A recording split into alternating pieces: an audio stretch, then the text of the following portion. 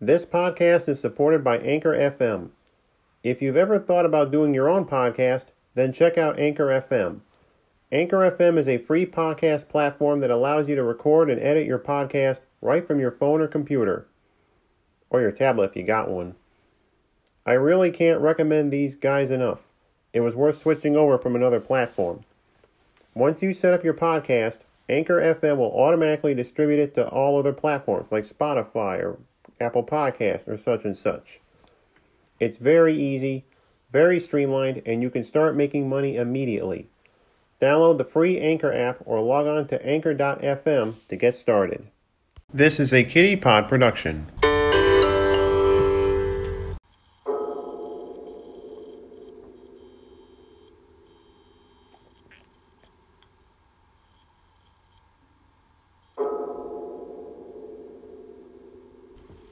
Welcome to Crime, the only podcast dedicated to true crime in New York's capital region.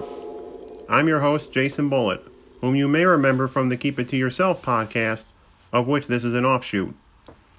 This weekend is Mother's Day in the United States, and some other parts of the world too, a day set aside to honor the matriarchs of our family. And for those of us whose mothers have gone off to the hereafter, such as your narrator, it's a difficult day on its own. More so this year, what with the pandemic. Well, not to make Mother's Day 2020 any sadder or darker than it is already, we will be discussing a murder brought on by a grandmother, the murder of 8-year-old Shaheem Nelligan. This is the first time we've ever discussed a child's murder, so if this makes you squeamish or gives you a bug up your posterior or in some other way makes you feel very uncomfortable, feel free to skip this episode entirely. So with that disclaimer out of the way, let's get into the episode.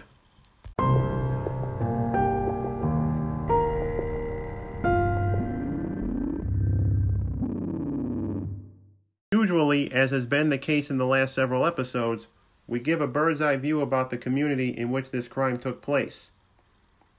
But as this has been designated a special episode, we're going to scratch that for 1 week only and get right to brass tacks. In his obituary, Shaheem Nelligan was described as a kid who enjoyed singing, playing basketball, and occasionally showing off. As is often the case with African American children, they are left in the care of the mother because the father has made himself permanently scarce. In this case, his mother Kayla, or whatever it is, fought an unsuccessful battle for custody of the child. Thus, Nelligan was sent to live with his grandmother, Gloria. Kayla later moved to New York City. As is also the case with all little kids regardless of race, and we've all been there folks, trust me, he got himself in a spot of bother on February 19, 2002. On that fateful day, word got back to his grandma that he had stolen a pack of chewing gum from the Dollar General store on State Street in Schenectady's Vale neighborhood. Gloria, as they say in England, was not best pleased by his charge's behavior, and on February 22nd, kicked off 2 days of torture. First off, she took him back to the store to apologize, and once back home, made him write an essay on why it was wrong to think anyone would be entitled to the old 5-finger discount. Afterwards, Nelligan the elder wasn't likewise impressed by his effort, and decided to submit Shaheem to her own version of the Double Dare physical challenge, only way less messy and more brutal. Gloria made Shaheem do push-ups, run stairs as though he was a football player, and other exercises.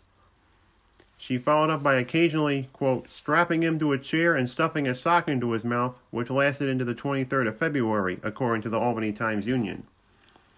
Nelligan was left beaten and in need of medical attention, which Gloria did not provide immediately and only did so when the boy was near death.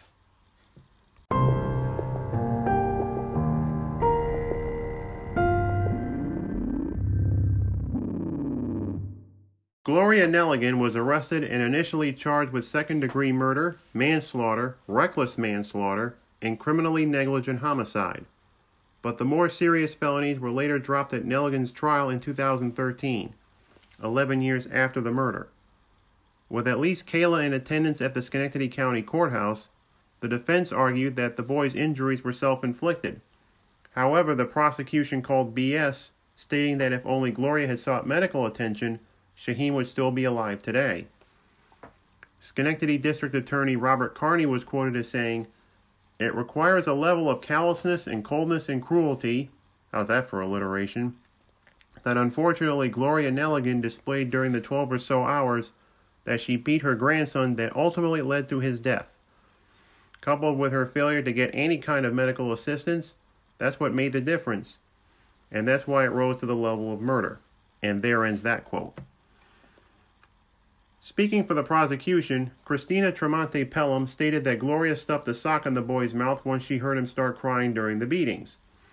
Once he started to wriggle in the chair, she got out a jump rope and tied it to the chair, and the beating continued until poor Shaheem was beaten to a very early death, mainly because his heart had stopped beating due to the lack of blood.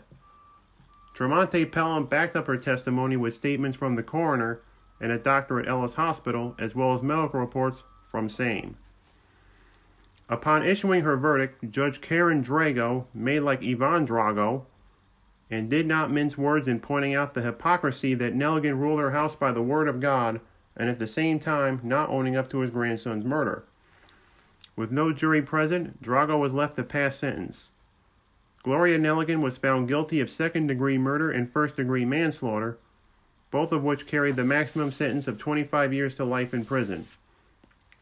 Custody of Shaheem Nelligan's 3 younger sisters, who reluctantly gave testimony against their grandmother, was awarded to a gentleman named D.C. Dunkel, Gloria's son and thus Shaheem's uncle and Kayla's brother. Taking this whole story into account, it's unlikely anyone, your narrator included, would nominate Gloria Nelligan Mother of the Year.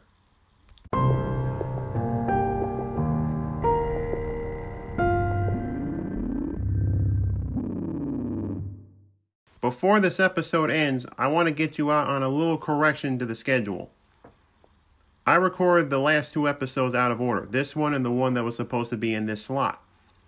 I decided to do Shaheem Nelligan for some strange reason to coincide with Mother's Day weekend.